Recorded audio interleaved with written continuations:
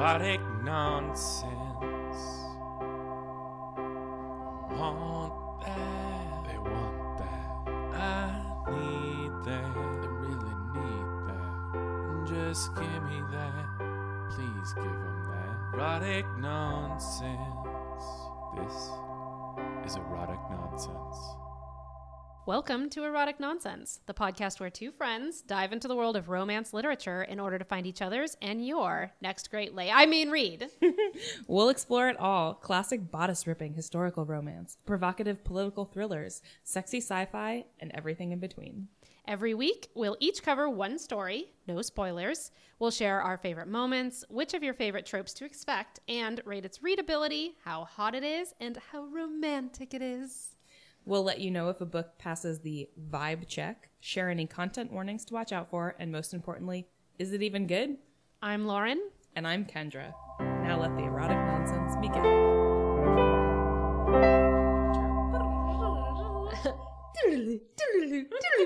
Wayne's World. All right. Hello. Hi. How are you doing, Kendra? I am tired, but good. It's been a hectic week. Oh, yeah. But I'm really excited to be drinking this cocktail and talking to you.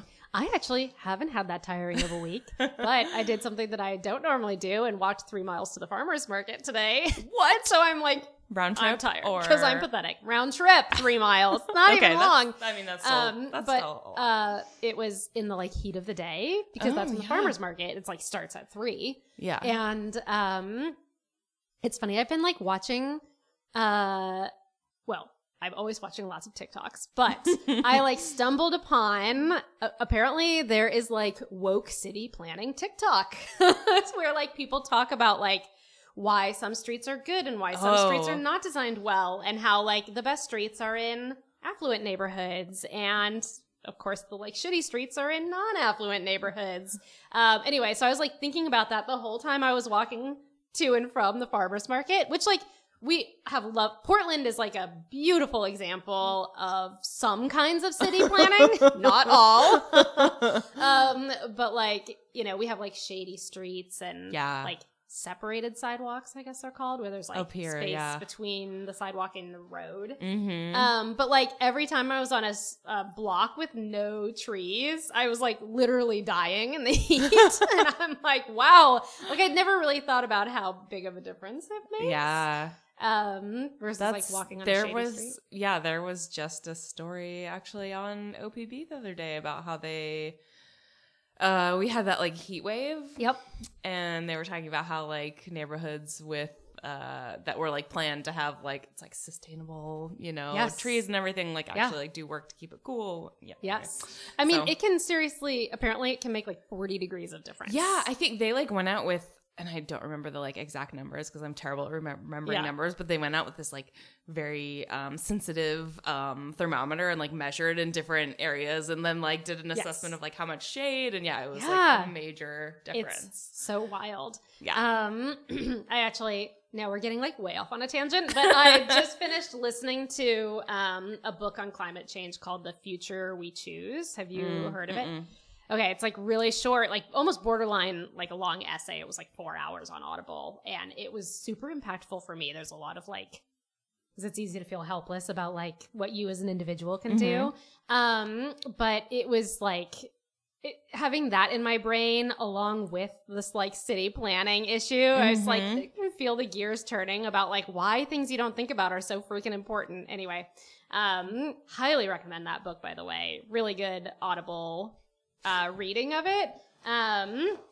And it's quick and easy and terrifying, but also hopeful. So that was my afternoon. I a mere 3 miles in my Birkenstocks gave me a raging blister on the bottom of my foot.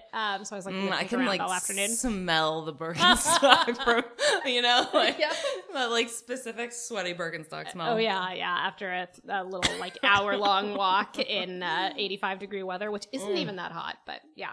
It smells like summer. But it was lovely. I've been having kind of a nice chill week this week. So. Oh, that sounds nice. That'll be me next week. There you go. Yes.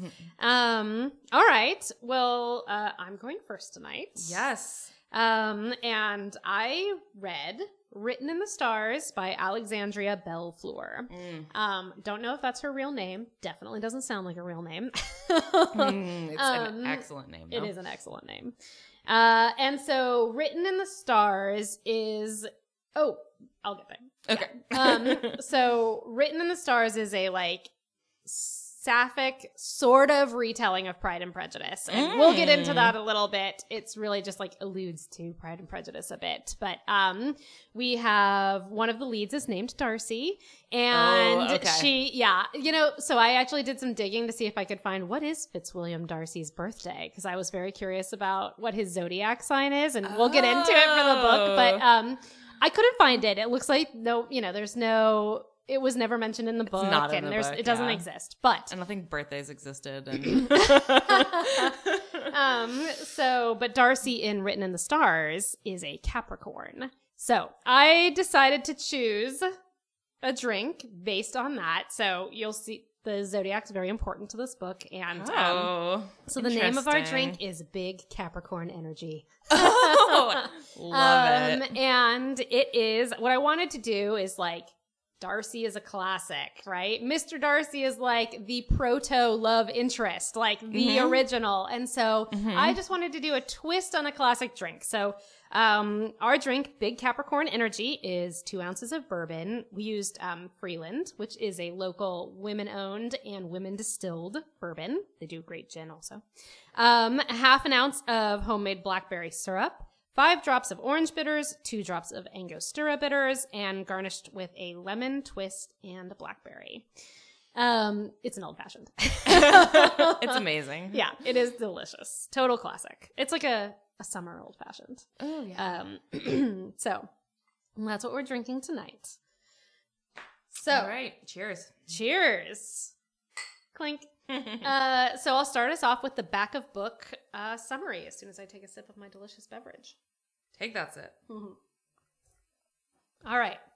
After a disastrous blind date, Darcy Lowell is desperate to stop her well-meaning brother from playing matchmaker ever again. Love and the inevitable heartbreak is the last thing she wants. So she fibs and says her latest setup was a success. Darcy doesn't expect her lie to bite her in the ass. Elle Jones, one of the astrologers behind the popular Twitter account Oh My Stars, dreams of finding her soulmate. But she knows it is most assuredly not Darcy, a no-nonsense stick-in-the-mud who is way too analytical, punctual, and skeptical for someone like Elle. When Darcy's brother and Elle's new business partner expresses how happy he is that she and Darcy hit it off, Elle is baffled. Was Darcy on the same date? Because awkward. Darcy begs Elle to play along, and she reluctantly agrees to pretend they're dating. But with a few conditions. Darcy must help Elle navigate her own overbearing family during the holidays, and their arrangement expires on New Year's Eve. The last thing they expect is to develop real feelings during a faux relationship. But maybe opposites can attract when true love is written in the stars. I love a good faux romance. I know, yeah. So obviously, the tropes, fake romance, very clear from the back of book. Also, as you can expect with any, even the loosest Pride and Prejudice retellings, the other big trope is like the stoic grump falls for the ray of sunshine character, right? Like, which is one of my oldest and dearest. I love it. So yeah, for the cast. So for my fan cast, our Darcy, in this case, is a very tall and well-built woman in her late 20s who is redheaded. So definitely not like super adjacent to canon Darcy. But I love it. I think it really works with the story. And so I have Karen Gillan as Darcy from Doctor Who, Amy Pond. She's in some other stuff, but like normally wears a lot of makeup in those movies, so... She's British, right? Yes, she is. Okay, yes. Well, actually, so she's Scottish. Oh, okay. Yeah, which is British, but yeah. And she's also very tall. So Karen Gillan is almost 6 feet tall, which is like Darcy in this book is super tall, and their height disparity is super adorable. Okay. I just love it as a short person. I love a short person with giant person. And then I have Amelia Clark as the other lead, as Elle. Oh, and so not Amelia as in Daenerys Amelia, but like Amelia Clark as in actual Amelia Clark. Like if you've ever seen her in interviews, She Yes, is she's, like, bubbly the most and- bubbly, yeah, mhm. hilarious, cute, like kind of flighty, Yes. Yeah. So yeah. that's how I'm picturing her. So Darcy, as I'm sure anyone can guess, right, considering the character she's based on, is stoic. She keeps her emotions on the inside. She likes fancy things. She's very successful. She's a woman of few words. And then Elle, so Elle is the other lead character in this one. Not super based on Elizabeth Bennet. Like, it's, Question. yeah, Last name is Jones, right? yes. So, like, Bridget Jones? Like, Bridget Jones is Yes, I the retelling Did of... not even Okay. make that connection, but I am sure that's where I Okay. got it from. So yeah, that's my fan cast. Okay. So like overall feelings, I'll just start with like, I love and approve of all Pride and Prejudice retellings. Like, I do not discriminate. And I have read many of them. Mm-hmm. Loved Pride and Prejudice and Zombies. Loved Death Comes to Pemberley. I read Longbourn, which is a little bit different because it's like from the below stairs point of view. But yeah, love them all. Love my dear Grumpy Fitzwilliam. And this Darcy is no different. I loved her. She is like my kind of love interest. Love her secret talent for dirty jokes. Like, so that's like, she has like 3 or 4 outrageously dirty jokes that come out of nowhere in this. And I'm like, that's headcanon for me now that like Mr. Darcy is secretly great at dirty jokes. So love that. And I also loved how like this modern female Darcy was like unabashedly successful in her career, didn't feel bad about it. And I mean like, she's a woman in her late 20s, so like obviously we aren't talking about like original Mr. Darcy levels of wealth, but she's got a gorgeous apartment in Capitol Hill. The book takes place in Seattle. And she lives there alone. She's always wearing like cashmere and wool pants and ordering like $50 glasses of wine at the bar, and she just like never apologizes. Love for it. There isn't any judgment or anything. It's just like, here she is. She's fancy. She's got her own money. Like, it's great. So good. Yeah. But anyway, so overall, though, the story gives like just a passing nod to the original Pride and Prejudice. It is not a retelling. Just there's like some light inspiration taken, right? So Darcy is like a fairly faithful reinterpretation of the character. And both the characters were like engaging. I loved their relationship and their chemistry was amazing. But fake relationship actually just like isn't my favorite trope. Oh, really? Yeah. And I think part of that is that like it ultimately, all the narrative tension always comes down to a lack of communication, which is my least favorite trope in romance novels. It's so common. And then, also the plot in this one is like barely there. It's like kind of mushy and it's really character driven, which is fine. Mm-hmm. I totally love that too.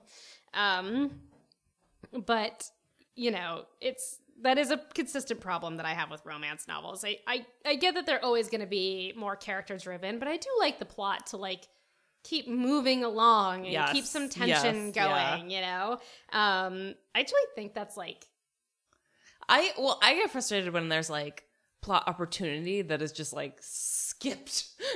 Yes. Like excellent setup, then you just like, wait, like what happened? Like where, what? right. Or like it could have gone somewhere if like one of the like supporting characters was more well developed. But Yeah. they're just like some rando with a couple lines of dialogue and there's no like story behind it. Yeah. But if they'd like leaned into it, it could have worked better. Mm-hmm. Yeah. I think that's like why I kind of love like fantasy or like sci-fi romance, because there's like Something else interesting. yeah, to like keep things moving along. Yeah. And I love the idea that like our characters are like taking a break to hash out their relationship while there's like an epic battle in the background or whatever. So, Exactly. there's some urgency, right? Urgency. Yeah, for sure. So this doesn't really have that. But, despite the plot being like a little contrived, their chemistry is amazing. Another author who's writing like sparkling, like great banter, really sizzling chemistry. And I really enjoyed it. So I like I definitely did a little like skipping over the like long internalized monologues in this book that were like struggling through. I'm like, I know where this is going. I don't need like 4 pages. Yeah. Get to the between the sheets. Yeah, right? I mean, a little bit. So, and then, Elizabeth Bennet is one of my favorite characters, and I liked Elle, the other lead in this. I enjoyed her like being kind of a mess and also not apologizing about it. Like, both these women are like, this is who I am. Like, you can take it or leave it, both to each other and to like everyone in their lives, which I love that. And Elle is like a college educated, like, totally, like, what did she study in college? Anyway, she went to college, but then like didn't finish her master's and instead quit to run this like Twitter account. Like, have you ever seen that one on Instagram that's like Sanctuary something or whatever that does all of the Zodiac memes? No. Anyway, so like that's what she's doing now, and her family's all like, oh, that's how the Zodiac stuff comes in. Okay, yeah, and her family's like, that's not a real job. What are you doing? And I think I'm just like, Elizabeth Bennet would never, which is fine. It's fine that Elle was doing it, but like, yeah, that's definitely Elizabeth was. Maybe given the opportunity. It's hard to say. Yeah. So I could definitely see her being like, I'm going to do what I want. Her options were limited, yeah. Yeah. But anyway, it's not a great character retelling, which is fine. I had a feeling that it wasn't going to be like a true adaptation. Yeah, it's just a little nod. Yeah, totally. Yeah. There's like some fun little Easter eggs in there for like big Austen fans, which was enjoyable. But yeah, so like overall, it's a light, fun read. Like it's frothy. There's not a lot of heavy tension. Their relationship is gorgeous. And it's pretty hot. Yeah. It's really great sexual tension. And I mean, fake relationship leads to that, right? That's my favorite. Yeah. That like, forced was this a intimacy. real kiss? Was it not a real? Was it what? Totally. Yes. And that's like my favorite quote is going to be like all that. Okay. So, and I also loved that like this was a lesbian story without there being like, there is absolutely a place for like the difficult coming out stories and the like self-actualization stories, but it's also nice to read just like a gay love story where there isn't like pain, right? Like, caused by one's sexuality. So these guys, like, they knew who they were comfortable and confident, and so that is refreshing. Okay. Overall ratings, readability, I gave it a 4. It's a great little book. Again, like, some of the plot points are a little mushy and doesn't always move along at a great clip, but it's easy to get through and a fun one to read. For the like spice rating, I gave it a 3.5. Yeah. There were some moments where it was like up there. But like I think it was that the finish wasn't that great, and so maybe that I lowered it a little bit for that. Romance is a 4. They have a lovely relationship aside from the like me getting annoyed by the lack of communication problems. The romance aspect was great. Overall, I give it a 4. It's like really a solid 4 kind of across the board. Awesome. Yeah. Does it pass the vibe check? Yeah, totally. Obviously this is a lesbian love story, so Darcy is gay and Elle is bisexual. There is also a second book that just came out in this like series that's about Darcy's younger brother. And he is a straight man, but his love interest is a bisexual woman. And I wrote in here, I was like, I'm hoping we also get a story about Elle's pansexual roommate and business partner, Margot. And then I was like looking on Goodreads and it's totally already announced. So amazing. Yeah, that's really exciting. Amazing. I love how you just like willed it into existence. Right? I just immediately manifested it. But I do love this kind of like new, like, so there's like so many little trilogies of romance novels, and probably it's not new. I'm just discovering it. Yeah. But where you kind of get like one for each character. It's yes. fun. And then like a separate series, but they like mention the characters from the other series. Yeah. Well, I love that it's like you get a little like epilogue of your characters you've already read in the Yeah. next book. Yeah. Yeah. It's great. Yeah. Okay. So definitely passes the vibe check. All right. My favorite line. This is kind of long because I wanted to capture it all. And it's a sexy bit. Yes. It's a sexy bit. All right. Are you ready? Always. All right. So this is just following, they went on a double date. So we're still like in the fake relationship part with Darcy's brother and his date. And now they are dropping Elle off at her apartment. Darcy's brother is waiting in the car, and Darcy is walking her to the door. And so it was of course, it was like a wildly successful date where they're like totally towing the line between fake and real the whole time. All right. So now that we've set the scene, we're reading this from Darcy's point of view. If she were lucky, the kiss would be terrible, and she'd never want to do it again. The sudden burning in her chest would fizzle out, and all would be restored to normal. The world righted, back on its axis. Leaning in, she brushed her lips against Elle's, and it was like striking a match. That spark she'd refused to acknowledge catching flame with the slightest friction of lips on lips. It was mutual. It had to be, because Elle gasped, lips parting, and turning what was supposed to be a fucking stage kiss into a frenetic exploration, wild and charged. Suddenly, Elle's fingers, those fingers that had touched the spines of all of Darcy's books and left smudge marks on her coffee table, were buried in Darcy's hair, pulling her closer and keeping her there. Darcy stumbled, vertigo making her head spin, and backed Elle into the wall beside the building's door. Had it not been for Elle's hands in her hair and the snug press of their bodies, Darcy might have crumbled at the hot, wet drag of Elle's tongue against her bottom lip.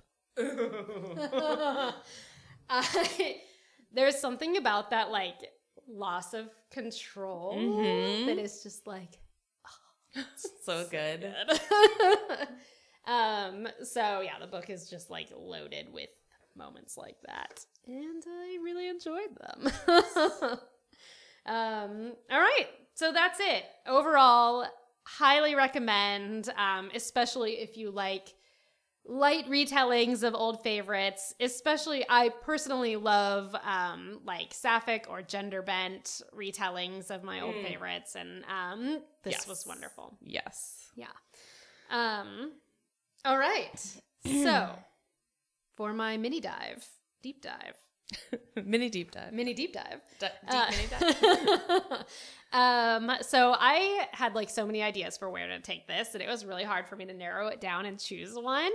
But I just decided to pick what was the most fun option for me. So I'm doing a deep dive on Mr. Darcy. Yes! Oh my God. I'm so excited. Yes. You're like, it's like comfy. Yeah.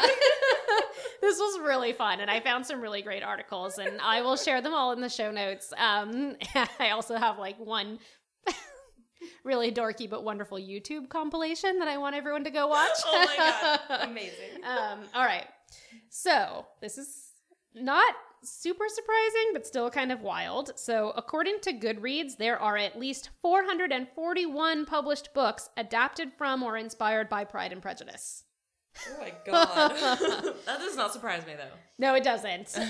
But that's a huge number. Probably most of which came out in the last like 30 years. Oh, yeah. Yeah. And then there's a whopping 17 movies as of 2021, with a new adaptation in the works at Netflix. Ooh, So there's wait, a new Pride and Prejudice? Yes. Ooh. Specifically Pride and Prejudice. And it's called,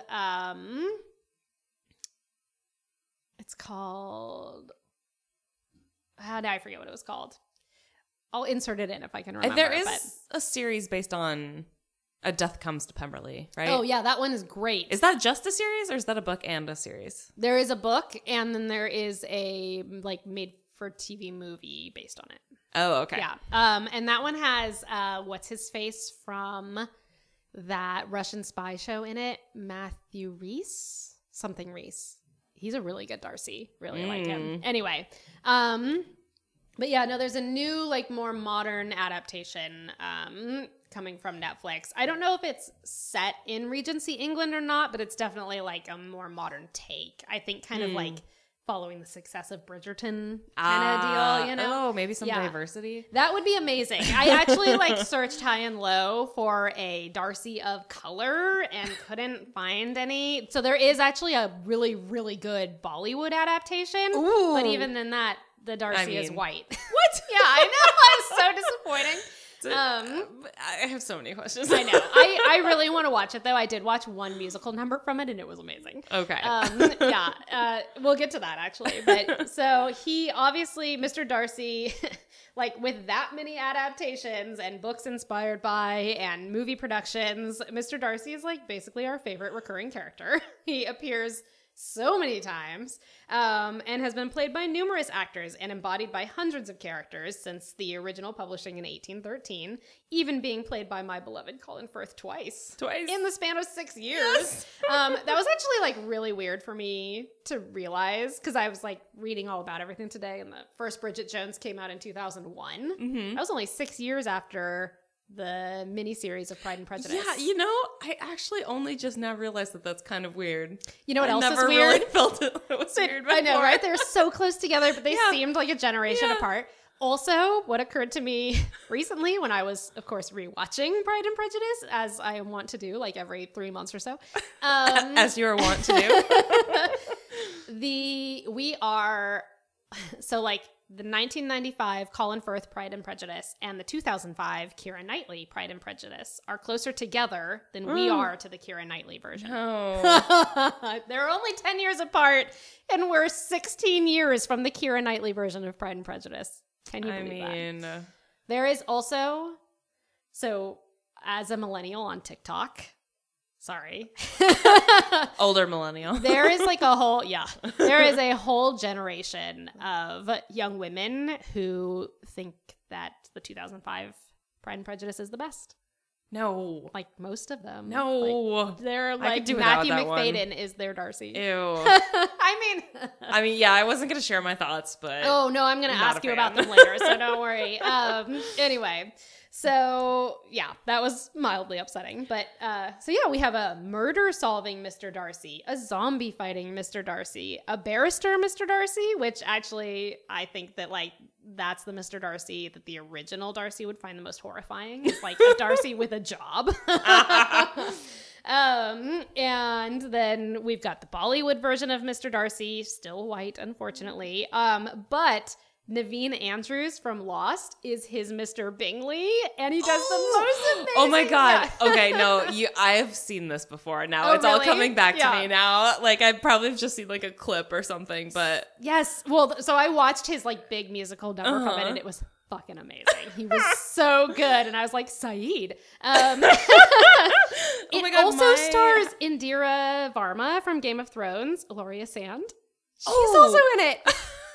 Amazing. Yeah. Sorry, were you going to say something? Oh, I was to say that my book today has or my presentation has a Lost reference as well. Amazing. Another old favorite of mine, aging surprisingly well. Okay. So, but the original Mr. Darcy, whose estate, Pemberley, is fictional, hails from the real Derbyshire, spelled Derbyshire. I think I'm getting that right, though. In the Peak District in the Midlands of England. So the Peak District is like kind of second only to the Lake District in terms of like beautiful places to vacation in England. And like, holy hell, I was looking at pictures of this district. I was like, no wonder Mr. Darcy is so moody all the time, because the landscape like literally demands that you are moody at all times. It's like, I mean, it actually feels a lot like Scotland, because it's like windswept moors and like craggy heather-covered valleys. Moody contemplation. Yes, totally. That shot of Keira Knightley in the 2005 version of Pride and Prejudice, where she's like standing on that cliffside and the camera like zooms all around her. Like that's it. That's it. Yeah. Totally gorgeous. And so one of my favorite things that I found while I was doing this research is there's a great little article. The date I read on it was 1990, but I think it was originally published in 89, and that the research was done for it in 88, which gives rough estimates of what Mr. Darcy's income of $10,000 a year would be in US dollars in 1988. Ooh. So I went ahead and took all those numbers and pushed them through another inflation calculator to get today's numbers. You did math? No. Google did math for me. Right. Sorry. Good try, though. And so it's really fascinating. So I'm going to like make you guys listen to some numbers. So Darcy's yearly income of £10,000 a year would now in US dollars be $728,741 a year. Oh. So $750,000 a year. Pretty decent. Pretty decent. Not like upsettingly large. You know what's also upsetting though is that like that just like happens from like the land that he owns. That's just like literally him doing nothing. Yeah. I mean, I guess you have to like manage it, but yeah, but I'm pretty sure you hire someone to do that. Yeah. And you pay them like £50 a year. Yeah. So yeah, that's just him like running his estate. So for reference, Mr. Bennett's income of about $2,000 a year translates to $143,000 in today's dollars, which is like it's respectable. Yeah. But like raising 5 daughters and settling them and having one very silly wife probably doesn't actually stretch that far, you know, as a household income. Yeah. So that like it's scaled correct. Like it's a really clear understanding of their situation, right? Like the Bennetts are like comfortable, but they're not loaded. Right. Yeah. Yeah. And then the whole thing of like the daughters can't inherit it. So. Right. Oh yeah, no, totally. And they don't get to keep the like income right. when they totally. So anyway, but in terms of like raising them and funding their life, and then so Mr. Bingley, he inherited $100,000 from his father when his father passed and he got the title. And he has a yearly income of $5,000 a year. So that means he had roughly $6.5 million in the bank from his inheritance. That's what that $100,000 translates to. Just bonkers. Yeah. And an additional $360,000 a year to live on. So not bad. Pretty good. Like the Bennett sisters did it. well. Yes, they did. I just thought that was really fascinating and offers like really great context. And it's funny because it's like, it really puts Mr. Darcy in a realm of like highly comfortable, like a really significant amount of money, but not to a point that it's like that amount of money shouldn't exist for one person, right? Like I was afraid it was going to be like upsetting and then I was going to like have to hate Mr. Darcy. Anyway. He also has his sister to like provide for, you know, like provide her dowry, whatever. Anyway. Which based on other Austen works, I'm pretty sure that a landed gentry woman from a family like that, her dowry would be like $10,000. That's my understanding. Like a yearly reading a lot. Or no, like that's the dowry is $10,000. So like that's what the husband's family gets upon their marriage. Right. So, that's like he's $10,000 a year. So I was like, oh, that's like So it's like a year's salary, right? Yeah. Okay. So okay, and then I just picked up a couple of fun facts from some other articles. So while speaking at the British Academy of Film and Television Arts in 2010, Colin Firth admitted that he didn't think he was right for the role. Oh. I couldn't see there was anything to play because the character doesn't speak most of the time, Firth said. I thought this is just a guy who stands around for hours driving people to despair. Love that. And then another little tidbit I found is, so the 1995 version is very famous for the scene in which Mr. Darcy emerges from his pot and the white Go on. Yes. I'm not picturing it right now at all. So, no, I mean, I don't have every frame memorized. So that white shirt has made the rounds. In 2016, the Folger Shakespeare Library in D.C. put Mr. Darcy's white shirt on display as part of an exhibition. The exhibition was Will and Jane, Shakespeare, Austen, and the Cult of Celebrity, which sounds fucking fascinating. Yeah, I would really like to go to that. Which it's long since done, obviously. This was 2016, but labeled simply as the shirt. Amazing. So Janine Barkis, a University of Texas English professor who co-curated the show, told the New York Times that, quote, the shirt seemed like a celebrity object that demonstrated the kind of fun that people have with Austen as an author. It exemplifies the kind of play that is central to our whole exhibition. Which I loved. I mean, like, that is such a great way to look at Austen's body of work because, like, it really has entered the cultural consciousness and, like, how much new art it has inspired is like so interesting and so cool, and how people like play with her work. It is very similar to Shakespeare, right? Yeah. It's like so many fun iterations, and people like, I mean, her work absolutely is to be like taken seriously and examined, but it's also like such a great body of work just to have fun with. Well, yeah, it just means so much to so many people that, Yes. you know. Yeah, totally. So I will share the sources in the show notes, and probably we'll post a link to this video in the, like, on Instagram or something. But, there's a really great, YouTuber who does some funny compilations of a lot of your like favorite, period pieces of movies. And she has a great video based, like, taking pieces from the 1995 version. She actually also has one from the 2005 version that's just Lizzie being fucking iconic for like 6 minutes straight. And they're so good. I was like literally almost peed myself laughing at them. So we'll post a link to that. But I just want to hear who your favorite Darcy is. And what's your favorite Austen novel? Oh, I mean, my favorite novel? I mean, I have to say Pride and Prejudice. Like, there's others. I also love Sense and Sensibility, but I also actually, I always get them confused. I think it's Northanger Abbey. It was like, that was one of the first ones I read. Oh, really? Yeah. That was like the second to last one I read. That and then like Mansfield Park. Just okay. But, yeah. Yeah. And I mean Colin Firth, like that's like I feel like I don't want to get into details here, but like Teenage Awakening. Like, yes, no, totally. Like, I mean that movie came out like when we were like I remember my parents watching it like I'm pretty sure we like recorded it on VHS and like had it like my parents watched it on like it was on like PBS or whatever. Yes, like yeah. Masterpiece. Yeah, Masterpiece Classic. Yep. Oh my God. Yeah. So. I'm Laura Linney. And this yes. Sorry. That's actually only from like the last 6 years. But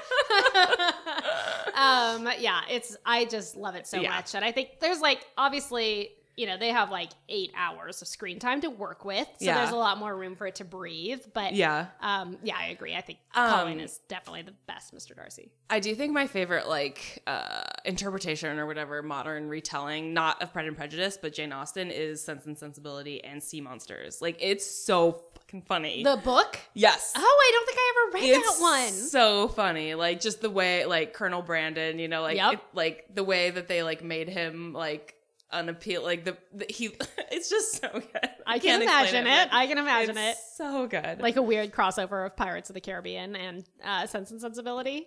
Like exactly that. Like he has monster. Yes, he has like a partial sea monster thing on his face. Yes. Yeah. Totally. So funny. Oh, love Sense and Sensibility. Another one with great adaptations. Oh, yeah. Persuasion is my favorite. Which I love. And there's a solid movie from the 90s starring Kieran Hines as Captain Wentworth, which is pretty good. But I would love to see... I know I've seen it, but probably just once. Yeah, I would love to see so many another good retelling, but yeah. Anyway, all right, so that's it. That was my amazing, my Darcy mini dive. Amazing. All right, let's take a break. All right.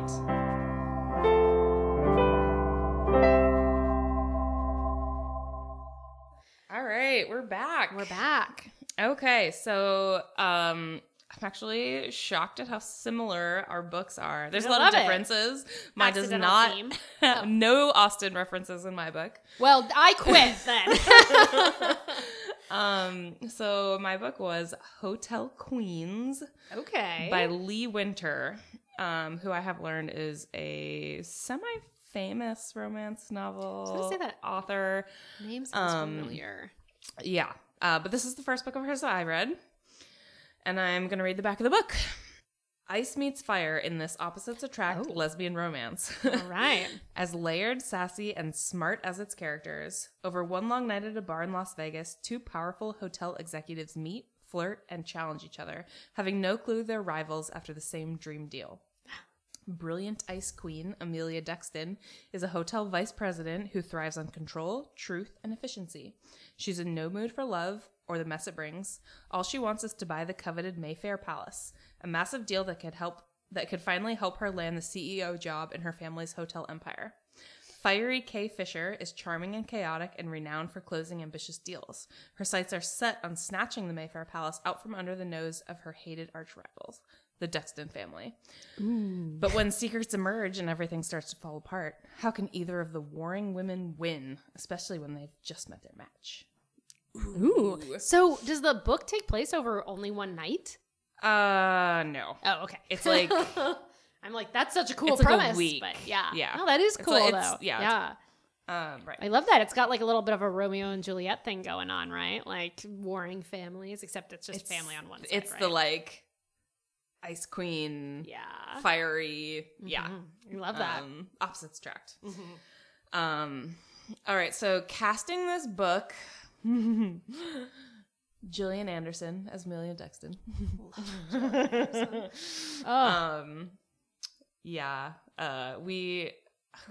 She's been in so many things that I like didn't even remember too. I don't think you need to say where she's from. Yeah. So wait, is she the Ice Queen character? Yes. Yeah. Okay, cool. Yeah. Okay, and then the other character, speaking of our Lost reference, Yoonjin Kim, who's son? Yep. Oh god, I love her. As the character is Kai Fisher. Nice. Now I'm just like, I want this to be a movie because I would love for her to have more work. Yeah. All right. So the main tropes, forced proximity because. Yep. Okay. Yeah. And then rivals to lovers, fire and ice personalities. There's it wasn't quite like enemies to lovers because they're not actually enemies. Right. They just are going after the same thing. Rivals. Yeah. No, I love. That's one of my favorites. And I also love the opposites attract. Opposites attract. Yeah. So like as you were like talking about, you're like, oh, I'm like okay. Yeah. So overall, I really enjoyed this book. There were some really fun, like funny moments. It left me feeling very satisfied. The ending was amazing. It was actually like beautiful and like it was, I mean, very like romance, typical. And like the characters got what they deserved. It was just like all around like perfect rounded ending. Nice. And the characters were really fleshed out. They were complex. They had flaws. They had their own separate personalities. I mean, with the fire and ice, but like just other things also. And it was a dual perspective. So you got both of them. Dual perspective. And they're like, it's not so like rigidly written, like this is the Ice Queen and these are the things she did. Like each one of them sort of like makes mistakes and like does things out of character. And then you get sort of the like internal monologue of like, oh, that didn't really feel like me, like, stuff like that. And like, even though they kind of come across as like knowing, like being the like perfect, like knowing exactly what they're doing and not making any mistakes, like inside you can sort of like see the like thought process. That's why I love that dual point of view, so that you like get the inner monologue of both and like where they're coming from. And and then so they're like in a lot of ways they're polar opposites, but they also like they each really care about people. Like they each have it's actually like really funny moment, like they each have an assistant who is also a lesbian, but like that's a slight spoiler because like one of them you don't really find out, but it's like they're like having this like fire and ice romance thing, and then then their assistants are like having this like little side thing. It's so funny. Oh my god! So is there also a book about the assistants? I don't know. I love that. Right. So like they each like care about people, but they go about it in like totally different ways, and it's sort of like this lovely perspective of like, you can like be a good person in a lot of different ways, there's not like and you can be a strong and successful person with in different personalities ways. You don't have to be a warm, loving, like almost like a brown noser type of person is like sort of what they get at for like the fiery, or you don't have to be a hard ass, you can be whatever you need to be successful. Like you can be yourself and be successful. Yes, totally. Sort of like, you get to be a human, and women don't have to like embody one characteristic to be successful. And the sex scenes were pretty phenomenal. With the like rivals to lovers thing, like you were saying, it was like the anticipation is like it was like so much. Like part of me, I was just like come on, you're Let's just do this. like you're both fucking like hot, successful women, and you're into each other. Just like just fuck already. Let's make it happen. So there was like a lot of anticipation, and like they got interrupted a few times. It's just like perfect. Like, love that. Yeah. I mean, I like love a slow burn, but I also like love it when it's not a slow burn. Like both are like a slow burn is really satisfying, but like I also love a well-crafted sex scene. So yeah, I know. I was like, this is like a very typical like it waits till the end, and then like once you get there, there's some pretty hot scenes. Nice. Like, all right, that was pretty much the like hotel, the like plot line of the like buying a hotel thing did not actually like it wasn't that interesting to me. Like I mean it was #business. Right. Yeah. There was sort of like a little like mystery and sort of like a reveal like twist thing in the middle. So like the plot was good. And it did like I was like intrigued by like why like you're like a little confused, and then there's like the reveal and you're like, oh, like that's why. Yeah. So like there was some good plot in there. I like just personally am not that interested in like how you manage a hotel, so like whatever. All right, so for my ratings, readability was like a 4. Like it was good. I definitely got through it really quickly. Like I think I actually read this in like a day and a half. Nice. I love God when I'm like so in the zone and I'm Yeah. like staying up to read it. That's like Yeah. That's like the main marker of a great read. Yeah. Hotness, I brought it down to a 3. It like the scenes were really good, but there were like sort of few. I think there was only like 2 that sounds I'm pretty like slow burny. Yeah, so like there's like if this category was like anticipation, it would be a 5. But since it's like steamy sexiness, it's like, okay, well, there's only a few sexy scenes, so like right. Maybe we need to adjust our parameters a little bit to account for like we'll have to think about that. Okay. Yeah. Romance 3. Overall 4. Like it's a good read. I enjoyed it. All right. Totally passes the vibe check. Diverse characters, consent all around. There is some homophobia. It isn't like a driving force in any of the characters' lives. Yeah. It's kind of like it's sort of like wrapped up in the like mystery aspect. She kind of like doesn't really realize why something came out the way it did, and then you sort of like figure out. Yeah. And then there's also some like a little bit of like gaslighting about like the reasons things are happening. Yep.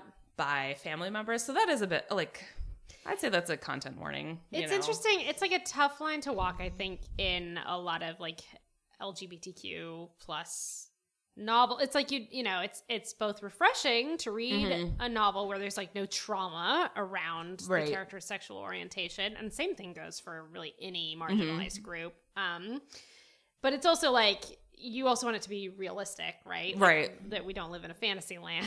Yeah. And so it's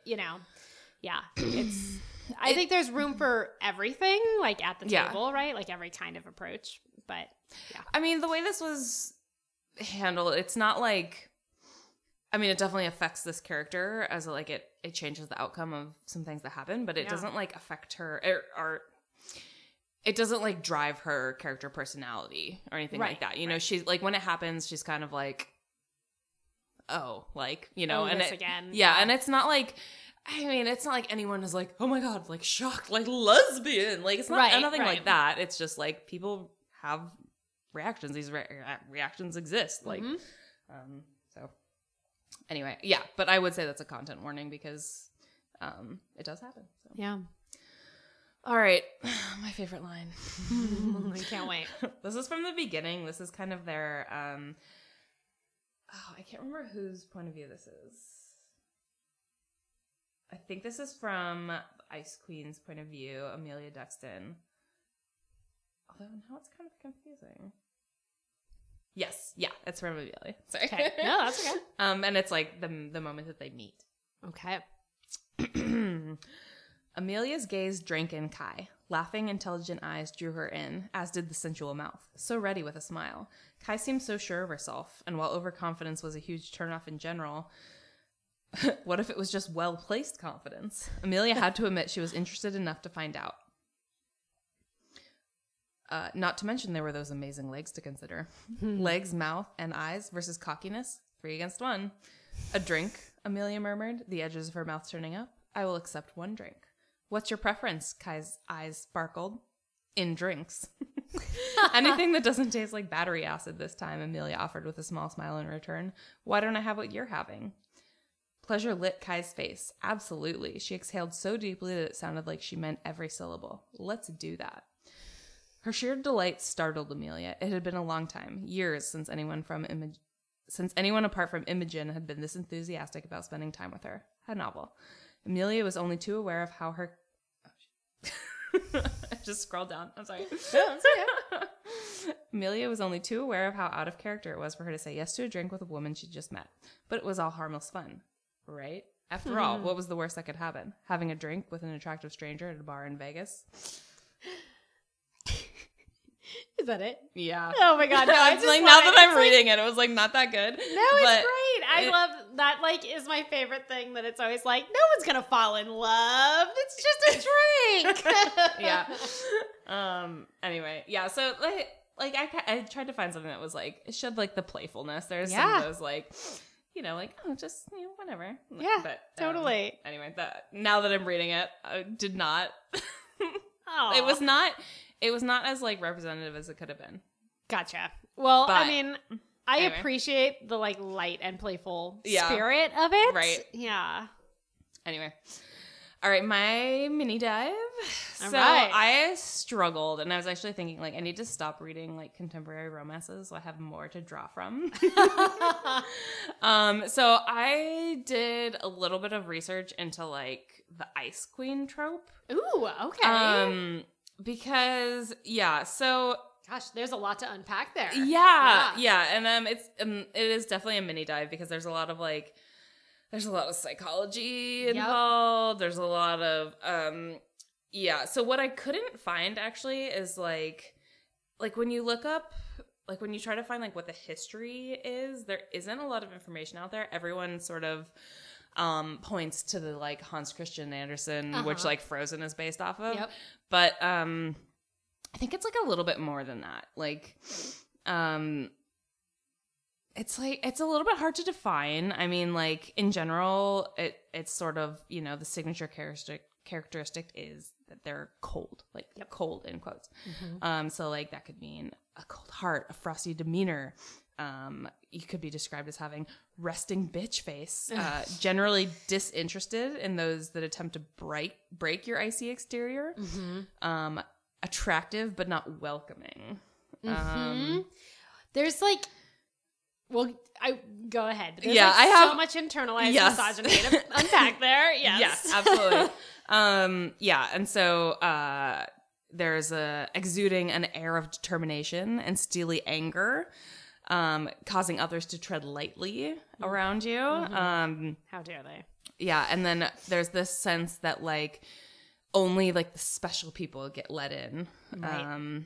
And like when you're let in, it's like temporary emotional access. But then there's this feeling that deep down the Ice Queen is like actually lonely and fearful and is just compensating for this sort of like extra vulnerability. Right. So that's sort of my like background. But like, yeah, I wanted to talk about like whether or not this is like, is it like an insult or like why is it an insult? Why is it an insult? I think that's the bigger question, right? Like, yeah, I mean, I can think of like several popular culture references where it's like used as an insult and like, but the bottom line is like this is often used as like men who are rejected, right? Like it's the lack of accessibility, right? Yeah. So yeah, they're failed conquest. Like, oh, like she's an ice queen. You know, like a normal woman would have welcomed my advances. It's not me. Yeah, It's her. exactly. Yeah. Yeah. And so I found this article from Glamour, Nice. which is an amazing actually, article. like the last couple of years, not been bad. Yeah. So exactly. So this article is by Jill Gudowitz. And it's basically the premise of the article is like why we should all aspire to be ice queens. Yep.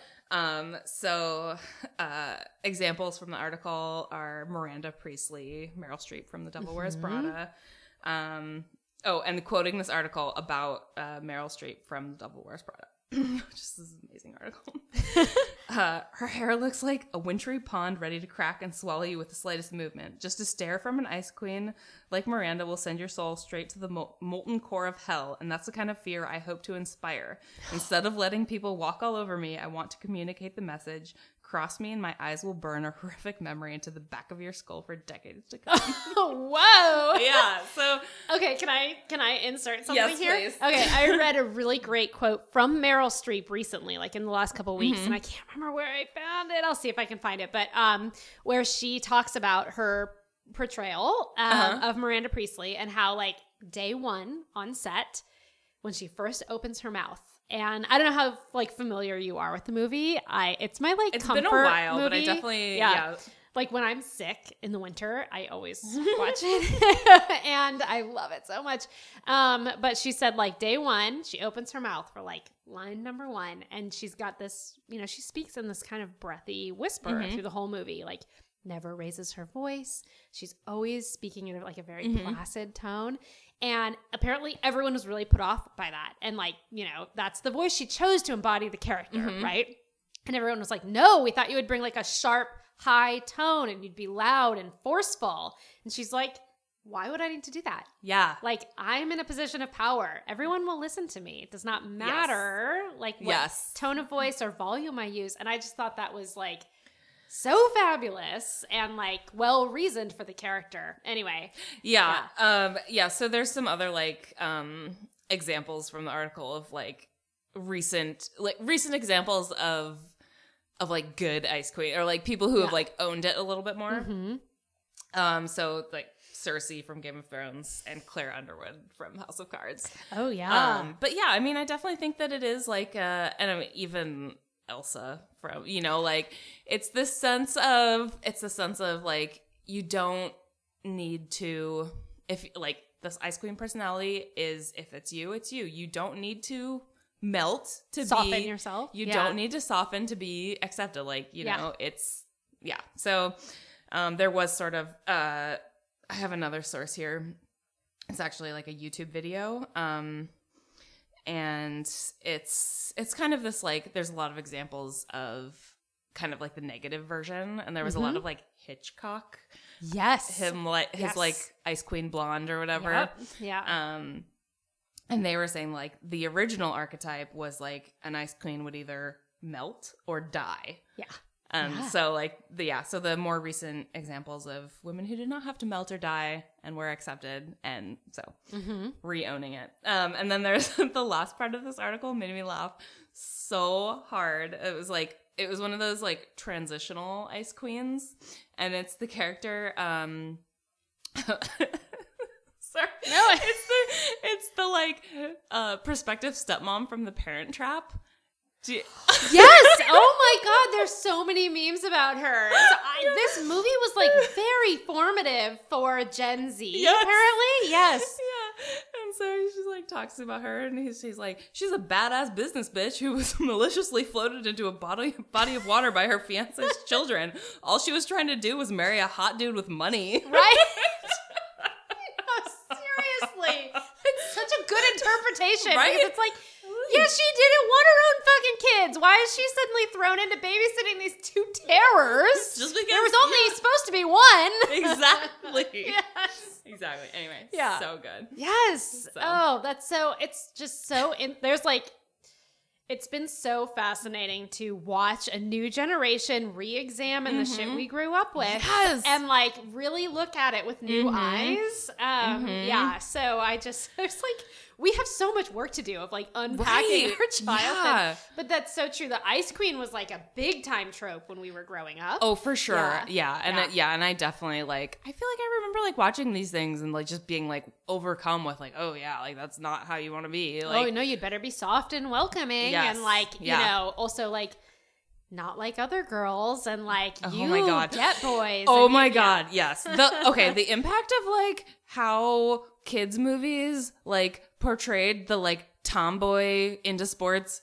girl. Yep. From our like, oh my God, there's like a million examples I can think of that like Yeah. shaped my childhood. Totally. Like, oh my God. Yes. And, Icebox from Little Giants. Yes. Ugh. Which, by the way, I am still mad at the movie for making her play football in a skirt, but we'll get back to it. Or- Seriously. we well, won't, and this but- is like absolutely we will address this in future episodes, but like there's just it like impacted how I interacted with boys. Yes, Through, and other girls all the way through. Oh, It's like, 100%. other girls are other girls, and you're the special girl. If you want to be the Yes. special girl, Yes. you can't be like the other girls. Right? Oh my God, Yeah, no, you have to be like cute and amenable and like what they like and you good know- at sports. Yes, like it's just. I mean, it and pretty, but not into makeup Right. or wearing dresses. right. God. Oh my god. Anyway, so like, all hail Ice Queens for Yes. stepping outside of that narrative. Amazing. And yeah, there's a lot of characters we could go back and re-examine with new eyes, especially Yes. in that trope. So that was fun. That was a fun unpacking, Yeah. a light unpacking Yeah. of some of the Yeah, light unpacking. 'cause Problematic. There's Yeah. so fucking much. yeah yes. Great job. That was awesome. Oh, well, thank you. Yeah. All right, next week. Yes. What are you reading next week? Next week, I am reading How to Catch a Queen by Alyssa Cole. Okay. Another Queen book. Yeah. Yeah, it's- that's funny. I So in like I had so much fun with my Regency deep dive. So I'm going back to the kind of the classic bodice ripper Ooh. trope for next week, and I am reading Devil in Winter, which is a Regency romance. A historic. Oh, I wanted to do a historical. That might Yeah. be next. For the next For me. next. Yep, Yeah, next. yeah, they're super fun. So we're going old school. All right, I'm All excited. right. Well, we will see you guys next week. All right, bye. Bye.